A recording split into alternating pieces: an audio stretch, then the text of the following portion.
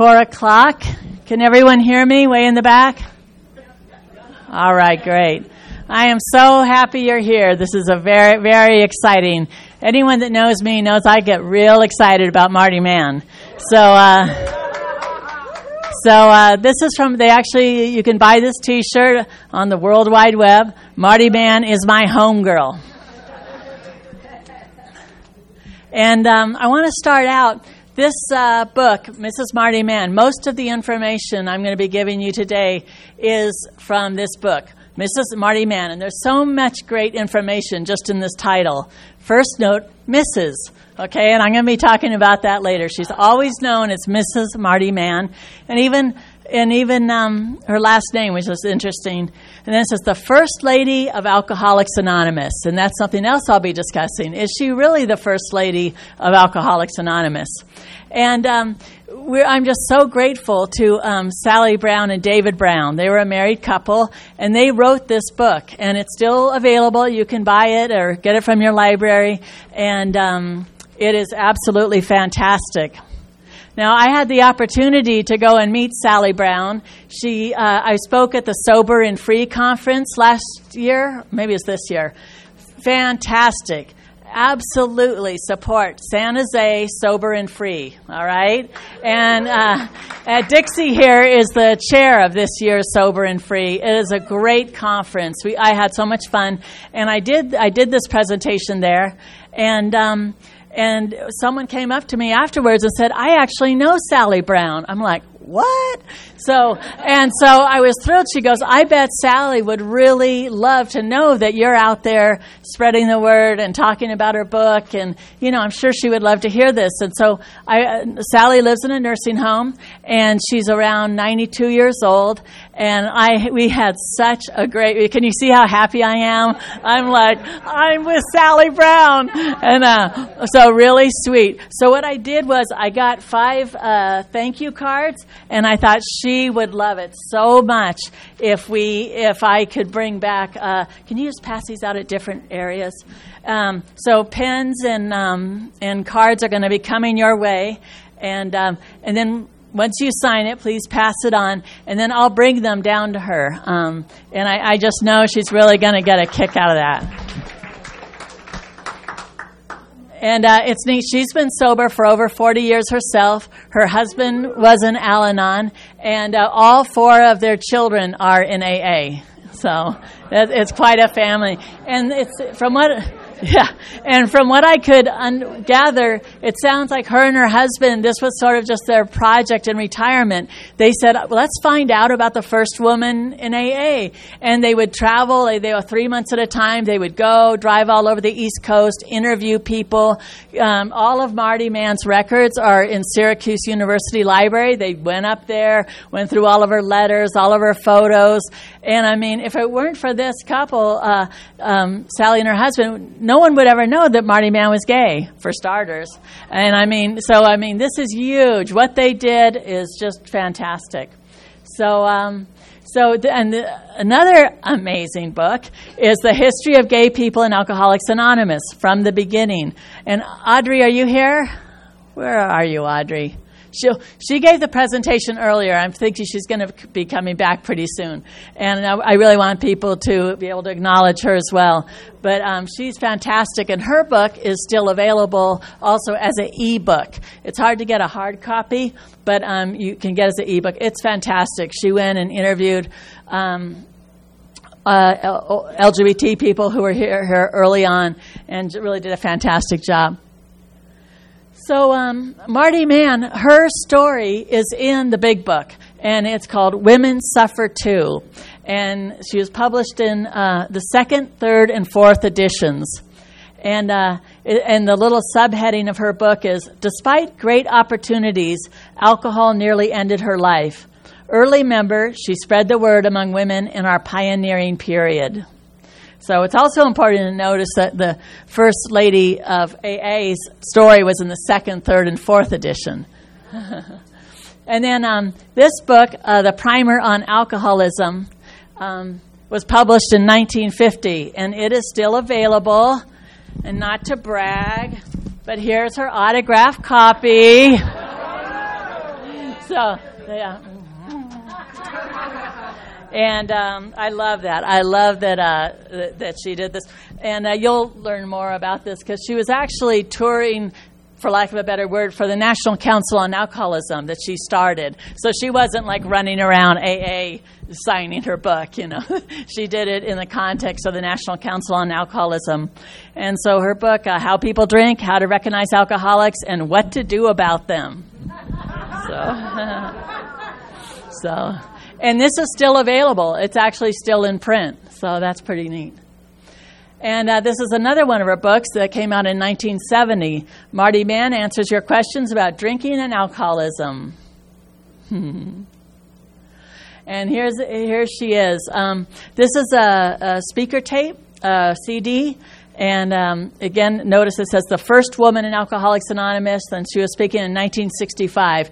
If you just go to Google and you type in Marty Mann, you can hear many of her talks on the internet.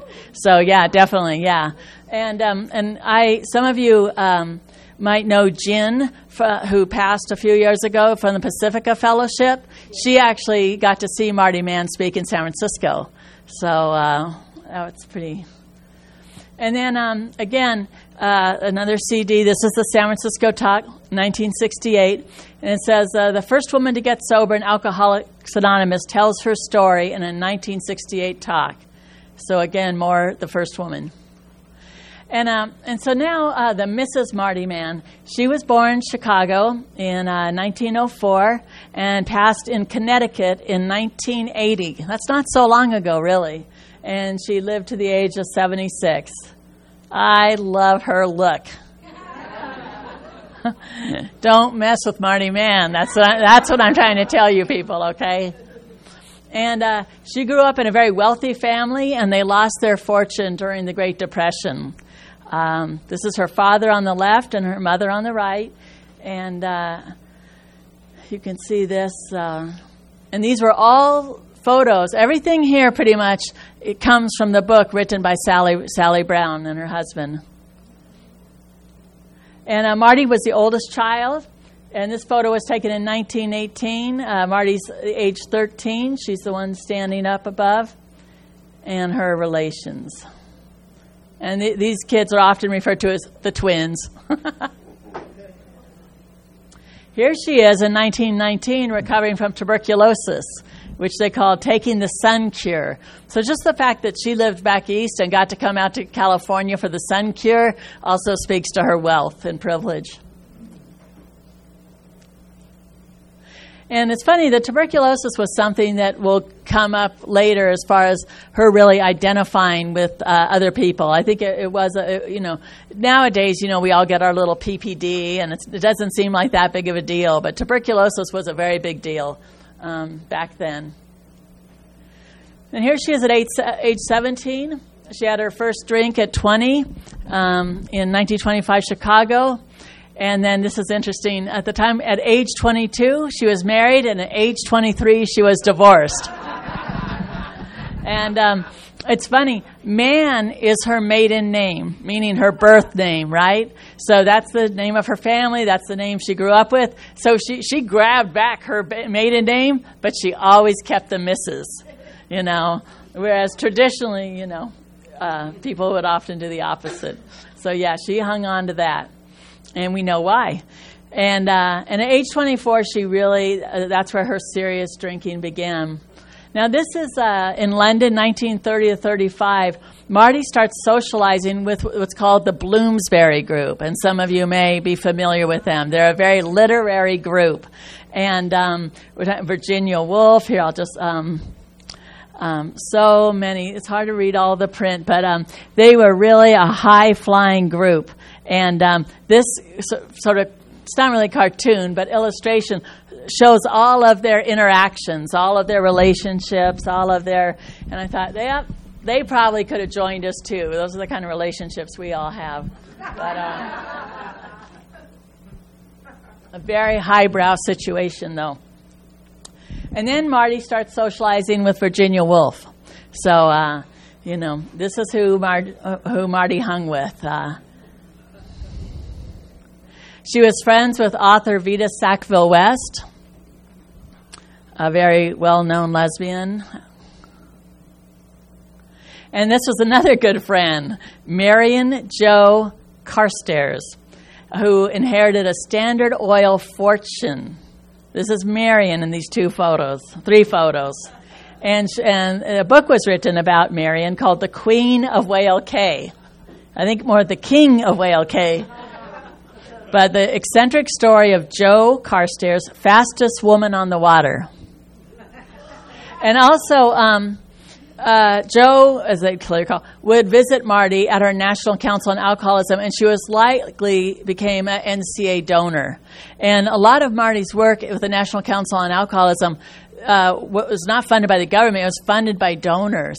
So, which is very interesting, And so, it's very likely that this wealthy person was one of her benefactors. And Marty also attended the Gertrude Stein and Alice B. Toklas Salon. I mean, legendary. Absolutely legendary. Wow. And returns to America in 1936. So really what you want to think about, how the mighty fall, right? I mean, these were the top hits. Vita Sackville West, Gertrude Stein, Alice B. Toklas. And now, in 1937, she's a low-bottom drunk. She's admitted to Bellevue Hospital, New York City, as a charity case. Her family's lost all the money. She has no money. She probably has very few friends. And now she's in New York in Bellevue Hospital. And she stayed for 6 months there, and believing she was mentally ill. And it's interesting in the book, and again, I highly recommend that you read these books, the Marty Mann book, because it wasn't, lots of times we think about people being in mental hospitals that they want to leave. They're just standing at the door saying, get me out of here, get me out of here. Not Marty. She said, do not let me out of here. I don't know what my problem is. I cannot control myself. I don't know what's wrong, but I need you to fix me. So she just hunkered down. She said, bad things are happening and I need your help. And so she stayed. She was there 6 months. Then she got to go to the Blythewood Sanitarium, which was an exclusive private psychiatric inpatient center in Connecticut. And she's, again, admitted as a charity patient. But I also think this probably speaks to her privilege as a formerly wealthy person, that they, maybe they could identify with her. Maybe they could see that she was someone that had started out, high and had come crashing down. But nevertheless, she was given this opportunity. Probably an opportunity denied many, I would imagine. So there she is. And this is a picture of the Blythewood Sanitarium in Connecticut. And this is one of my favorites. Here she is at age 34. And it says, after Marty returned from a drinking escapade with 2 other Blythewood patients. And I think this is one of many photos where you can see that Marty's feeling quite confident. Okay? Marty, our friend Marty never lacked for self-esteem. Okay? Yeah, no, she's feeling pretty good. And she's got 2 really sweet friends with her. That's amazing. Even as a charity patient, she is quite feeling good. Okay, now this is a 1930 copy of a pre-publication of the Big Book. And this was sent to Dr. Harry Tiebout. And you'll hear about Harry Tiebout in the Big Book and other places. And he gave a copy to Marty, so he had just received it. And then this is another fantastic book. It's called The Book That Started It All. It is really wonderful. You can get it, most bookstores, you can order it. And it is the original Big Book with all the corrections in it. So, like, Bill would write, and there's some with a lot of really great corrections. Like here, he would write, type, right? And then mail it to Akron, Ohio. Can you imagine what if it had gotten lost in the mail? If he mailed it to Akron, Akron would get it. That's where Dr. Bob is. And then the Ohio group would read it, and they'd be like, no, Bill. That's not what we want. And then they'd send him back corrections, or then they would write their own thing, and then send it back and forth between New York, Ohio. And lots of times you'll hear about the first 100. They say, the first 100 men and women, that's who we're talking about. The first 100. And these were low-bottom drunks. Almost all of them had been to state hospitals. These weren't like the high and mighty. These were real alcoholics who turned out the most amazing book of all time, So this is what Marty got to look at, was a copy of the pre-publication copy. And the reason it was sent to Dr. Tiebout, and so I imagine the ones they sent out, although it was not the big book as we know it, it was, typewritten, that kind of thing, was because they were wanting to get the sort of buy-in from the medical and religious communities. So, they would send it out saying, how does this read to you? How does this seem to you? And then they would get feedback. But I think the feedback was very positive. So, how lucky that Marty happened to be at the sanitarium as a charity patient, and Harry Tiebout happened to be her doctor, and he happened to pass it on. So the other neat thing, too, is that, this Dr. Tiebout had probably had the book 3 days before she read it. He wasn't like a big expert on Alcoholics Anonymous. He was just someone who had received a book, an unsolicited book, I imagine. And there's so many things when you look at the history of AA of just endless synchronicity over and over, these things happening where you think like, oh my God, thank God, that they connected. And so this is a copy of the Grapevine, our magazine, the AA magazine. And in 1966, Bill wrote, at first, the book made little impression on this pair. Indeed, its heavy larding with the word God so angered Marty that she threw it out her window, where it flounced off the grounds of the Swank Sanitarium where she was, and proceeded to tie on a big bender. So, Marty wasn't having it. She was like, you can take your big book, boom, right out the window. And it's so special that these Grapevines are still available. When you subscribe to the Grapevine, you can sign up for their archives, and you can literally read every Grapevine that's ever been written, meaning every month, everything that's ever been written, including Bill. That's how he communicated to all the AA people around the country and the world. Bill would write articles all the time, communicate. And also, you can write articles for the Grapevine. So I would encourage you to do that. I've done it myself, and let me tell you, it is very gratifying. So, okay. And then here he is, Dr. Tiebout. When Marty finally turned up, shaking badly and back from her escapade, and asked Dr. Harry what next to do, he simply grinned and said, you better read that book again. Back in her quarters, Marty finally brought herself to leaf through its pages once more. A single phrase caught her eye, and it read, we cannot live with resentment. The moment she admitted this to herself, she was filled with a transforming spiritual experience. Again, that's an article by Bill W. in the 1966 Grapevine.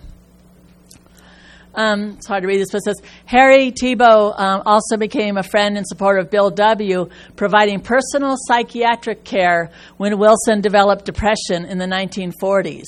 So here we go. Now Dr. Tiebout becomes Bill's doctor, right, and really helps him with his depression.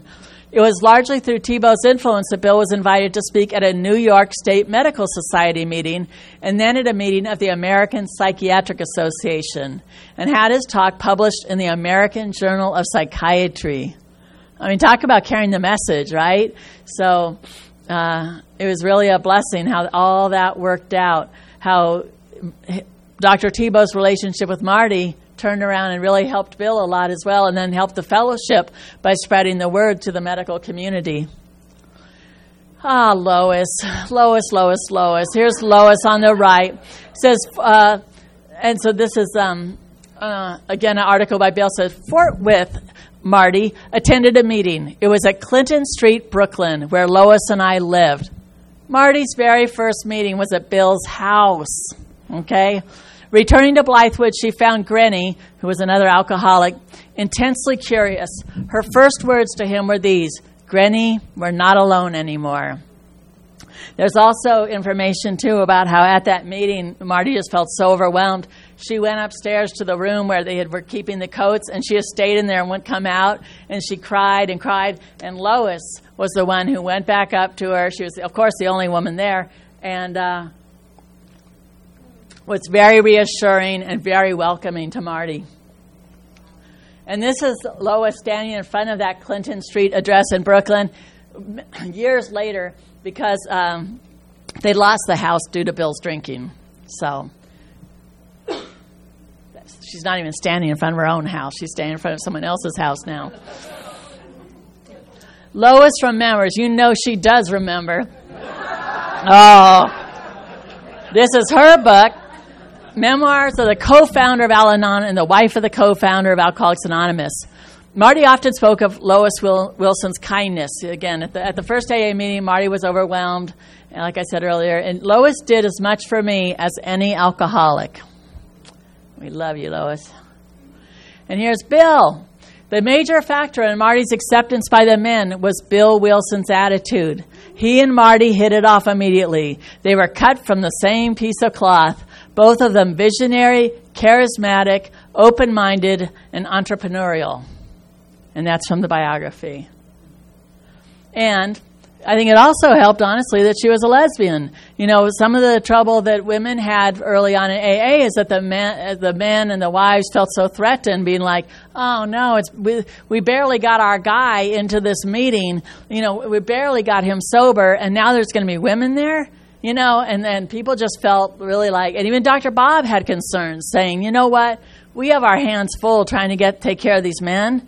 We're not so sure." But then comes along lesbian Marty, and all of a sudden it's like, "Oh, it's not so bad." You know, she had no interest in their husbands, and then she could be a great example that, you know what, we can all coexist and we can all get sober together.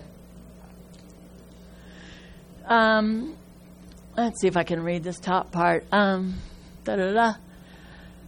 So it says, early days of AA, we were. Oh, this is Barry Leach, Barry L. Barry L's amazing. He wrote the book Living Sober, the yellow book we all see. He was an out gay man. He died of AIDS, and very amazing. He died in the 1980s. Anyway, and there's some wonderful recordings. Again, just go to the internet and put in Barry L. or Barry Leach, Leach. And he's talking, including talking at one of the gay meetings. It's just fantastic. Anyway, early days of AA, quote, "We were not just closeted, we were in a vault, holding on to each other's hands desperately. We recognized each other, of course." I love that. We recognized each other, of course. And by the way, Bill knew us all too. It never bothered Bill. That just gives me chills. I mean, it really gives me chills, you know? I mean, that was a long time ago. And it just shows how elevated Bill's thinking was, you know? Tradition 3, right? The only requirement for membership is a desire to stop drinking. And here it is in action. No, just beautiful. And this is Lois and Barry right here. So Lois lived I think 17 years longer than Bill. So Lois went on because she hadn't drunk herself endlessly.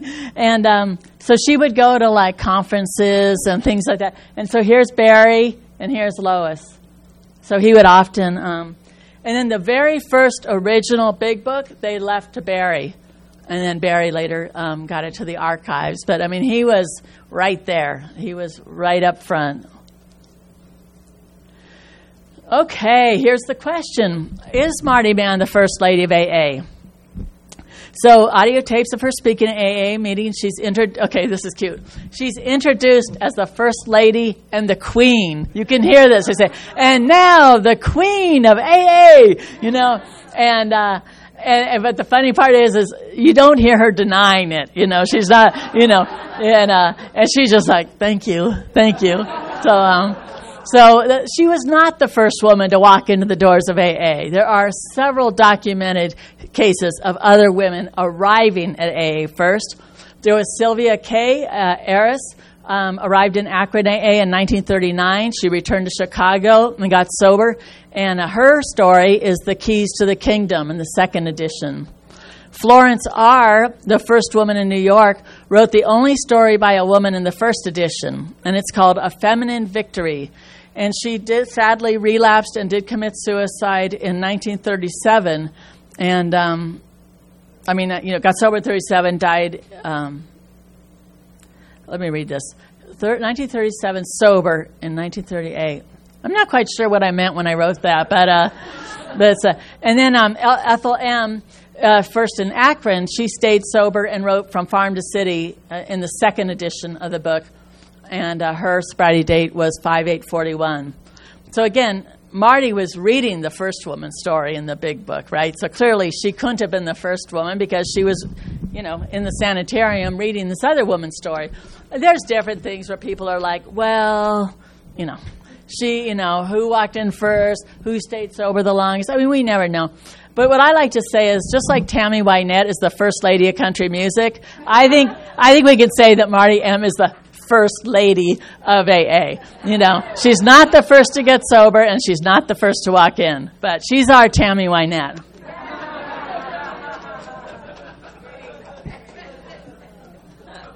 And this is cute. It says, so in 1944, she founded the National Council on Alcoholism, and it said, Marty had an ego and a will, the size of Mount Everest.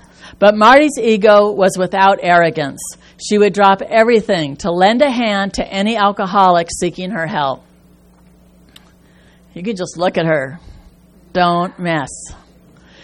So, Marty Mann was quote-unquote married, although of course not legally married, to Priscilla Peck, who is an editor of Vogue magazine. They were together for 40 years. And Priscilla joined AA in 1934. Yeah. Oh, sorry. 43. Thank you. And here's Priscilla at the Vogue office in 1947. And this is the two of them. They owned property. They owned a house together in Fire Island, which, of course, is a well-known gay area, specifically at Cherry Grove, right? So I just love that picture of the two of them, And I remember last time Kim pointed out about the little pleated mini that Priscilla's wearing, yeah. And they just look, I love them. They look beautiful and happy and relaxed, and I love that they actually owned property together back then. That's really something. We're going to hear more about Priscilla. So, Marty also had a relationship, with Carson McCullers, author of The Heart is a Lonely Hunter. McCullers suffered throughout her life from several illnesses and from alcoholism. By the age of 31, McCullers' left side was entirely paralyzed, and she died at the age of 50. Sorry, Priscilla. Marty spoke 200 times per year on behalf of the National Council on Alcoholism to provide education, information, and referrals for their respective communities. Again, most of these fundings for the affiliates came from local private donations. And this is her at Detroit working that hat. She was just really driven, She really wanted to carry the message. And this is kind of amazing. There was a famous radio show called We the People, and she was actually on it, and you can hear that on the internet, and discussing AA as well as the NCA. And now it's interesting. See, the 12 traditions weren't adopted until the 1950 International Convention. So it wasn't until then that the anonymity really, they were working that out. They were hammering that out. Jackie B., who gave a really great presentation earlier today, she always says a funny thing about this guy named Clarence, who said he was like a one-man tradition developer, basically. I mean, he created so many problems that half the traditions were written because of his bad behavior. So Marty wasn't breaking any traditions back then, and so in the interview, he says, Mrs. Mann, it seems incredible that a young and beautiful woman like you should have once been an alcoholic. And she says, I still am an alcoholic. He said, but I thought you'd been cured. She said, oh no, you must realize that alcoholism is a disease which today is as prevalent as tuberculosis or cancer. My illness has been arrested, and I think and hope it will stay that way. But people like me can never safely touch alcohol again, so you can never say we are cured. Then in the June 1964 Grapevine, they again they discuss the We the People program. And then those old grapevines are real treasures, They're really neat. In fact, I have one of the old grapevines right here. Is everyone signing those cards, I hope, and passing them around? Okay, good. So this is neat, an article about Marty here. One of the headlines is, How to Stay Married, Though Sober.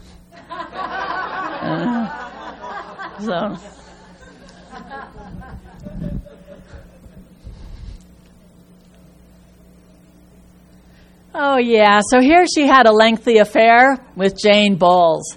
Jane was 35, an American writer and playwright. Her husband, Paul Bowles, author of The Sheltering Sky, was also bisexual. They were very, very famous authors. Jane was an alcoholic who never became sober. She had a stroke at age 40 and died in 1973 at the age of 56. So here's quite a picture of Marty. Jeez. Marty and Jane at a swimming pool. Come on now, Marty. Yeah.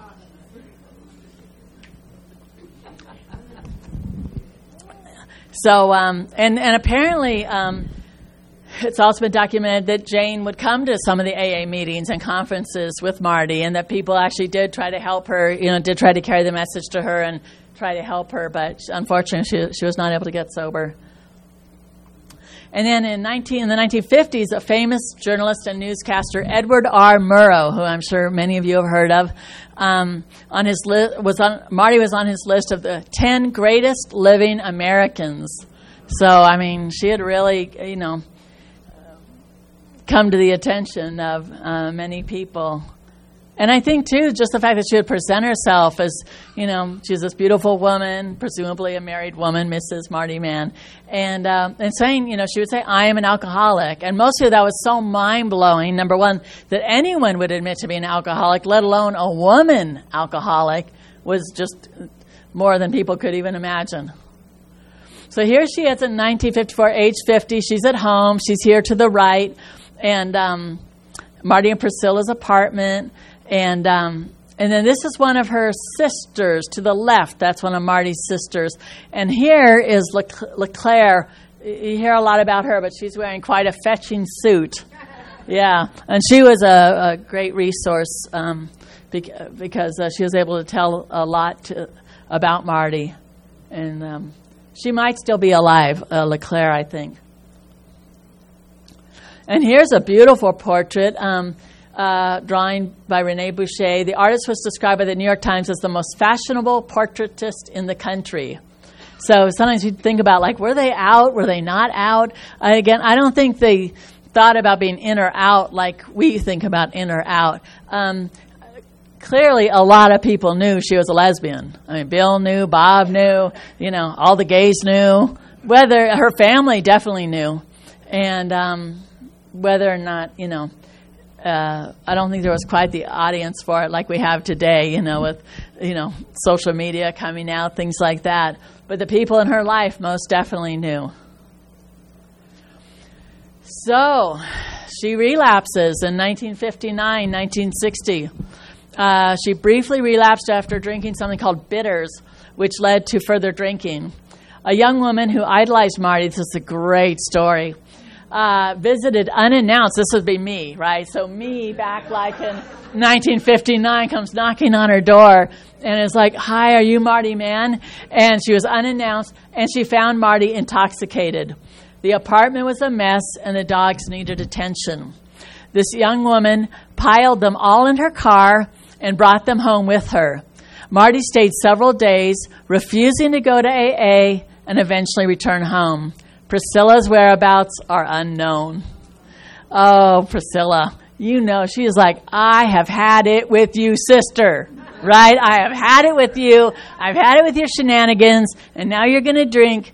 So, of course, we know Priscilla. She was with Priscilla her whole life. They were together till the end.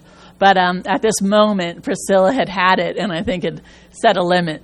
And at first, too, I have to say, sometimes when I first read this, I kind of had like a little judgy moment of thinking, like, she refused to go to a meeting. But part of me thinks, oh, of course she refused. I mean, in her mind, and I think this was true for Bill and Bob, although there's no reason to think Bill and Bob ever did relapse. But still, they were held to such a high standard, and I think they took the sense of like carrying the message and such a responsibility that if she relapsed, then maybe that would just unnerve so many people, would frighten so many people. And of course, I'm sure she had her ego, she had a whole variety of reasons why she wouldn't. But I don't judge her anymore.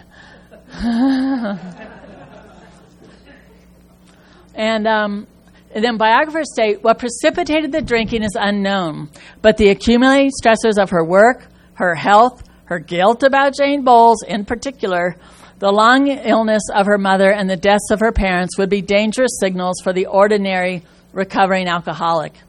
And the other thing I would say, too, is that I think it's very obvious that Marty is like what the old-timers would say, a real alcoholic. I mean, this woman is she's a real alcoholic, and it's kind of amazing that she did so much for so long, And, oh, yeah, here we go. There's one more thing. And then by 1964, so this is a few years later, Dr. Ruth Fox had written Marty a prescription for antabuse, a recognized deterrent to drinking. So, one thing says that she was a very short relapse, and then this says 64, which is like 4 or 5 years later, she's needing a prescription for antabuse.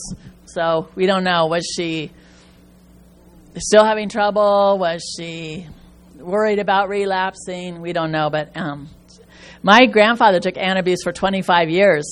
Yeah.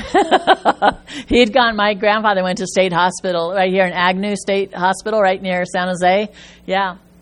And he wouldn't go to meetings, but he took antabuse, and it actually kind of worked for him. I mean, that's not the easier, softer way for me, that's for sure.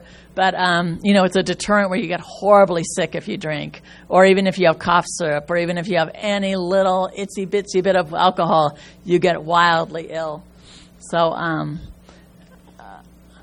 So in 1968, Marty Mann wrote an article for the Grapevine, and it's called After 29 Years. Now, I don't know, and I'd be curious to know from real historians, if they even counted days like we do. I wonder, when did they actually start handing out chips? I know in the very beginning they'd give like a chip, like Sister Ignatia in Akron, Ohio. She would give sort of like a promise chip to people that were in the hospital there with Dr. Bob, and they would tell you, like, before you drink, you bring the chip back to me. So the idea was you hang on to this chip, and if you decide you don't want your sobriety, you just bring it back to me, and Sister Ignatia would be like, she'd get you.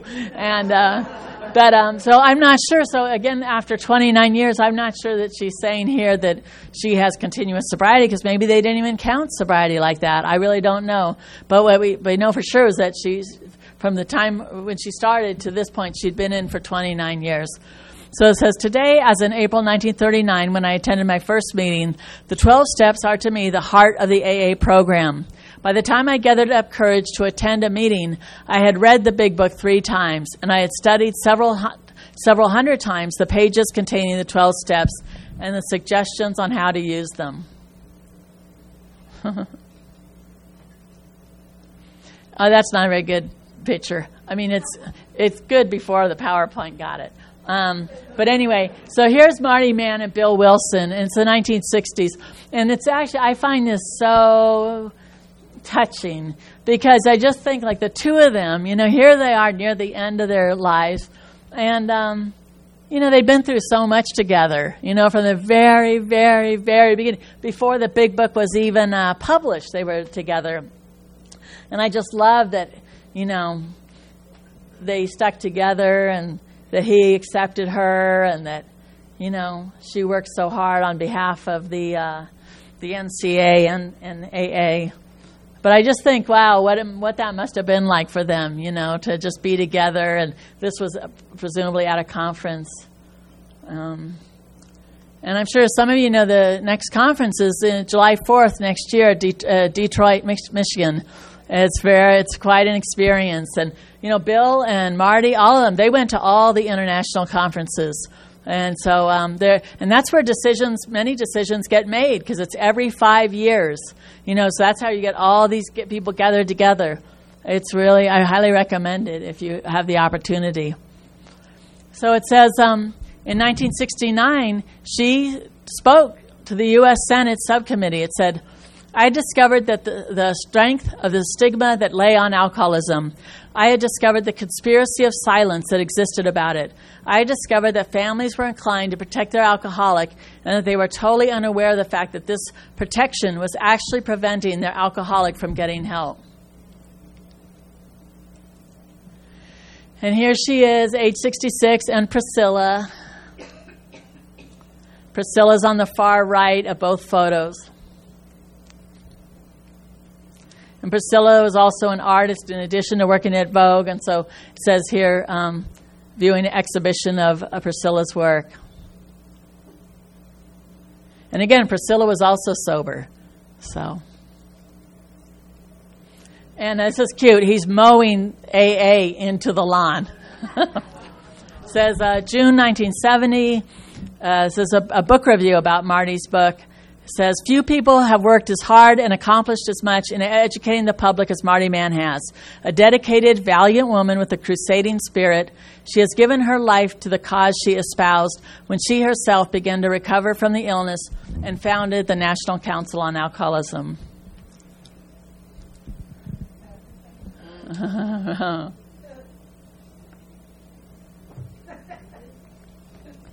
And this is when she was being honored, and they mentioned that in the grapevine.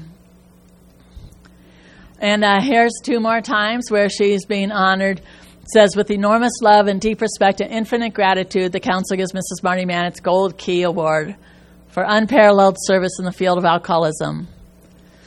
And her vision and determination led to recognition of alcoholism as a major disease. And it's neat because the National Council on Alcoholism could do a lot of things that AA can't do.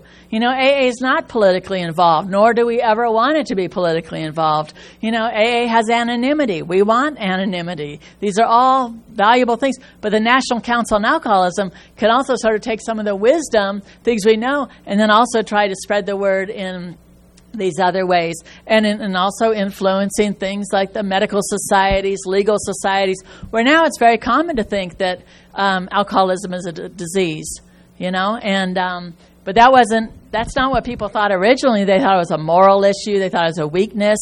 But really, Marty was the person who really spread that disease model. And here she is.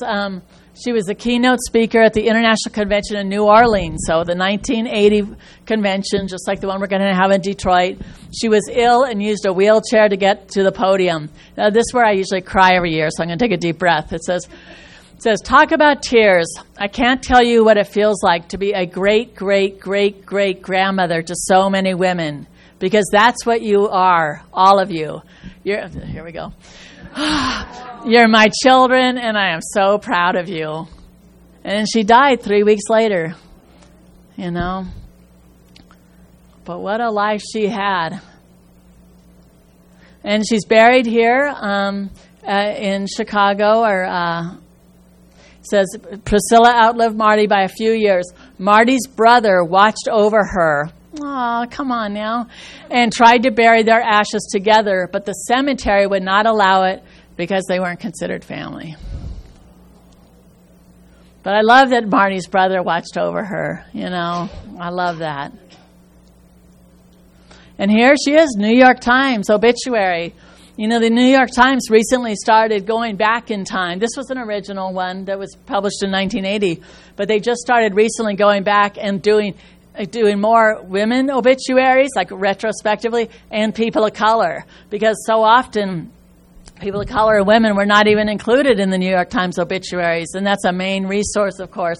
But this was, they actually did published her obituary at that time in New York Times, but Priscilla Peck was not mentioned in her obituary. So there's no, reading this, you'd have no reason to think that she was a lesbian, that, you would just know maybe that she had been divorced at one point.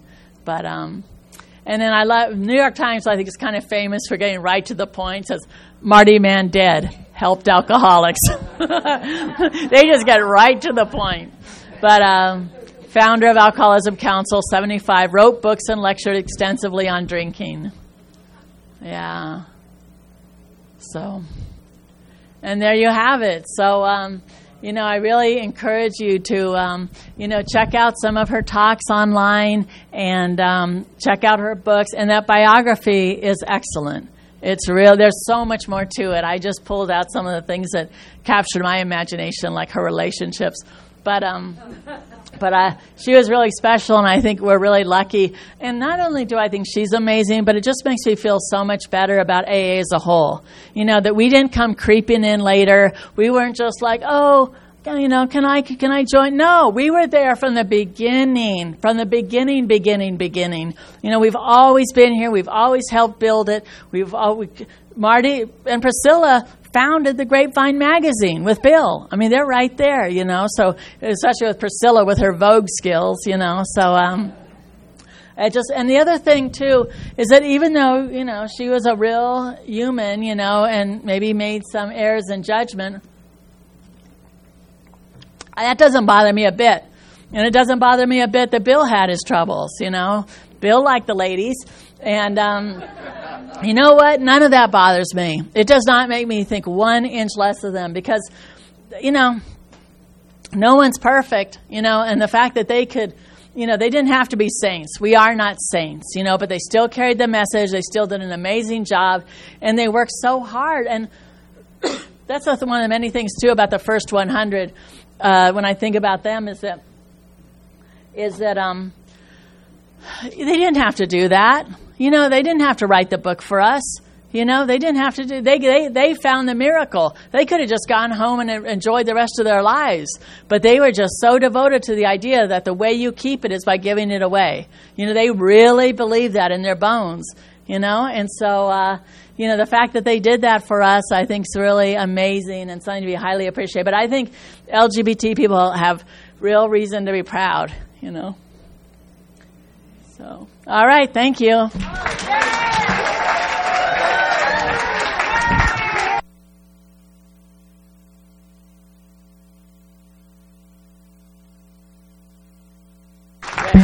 Thank you. And then whoever has those thank you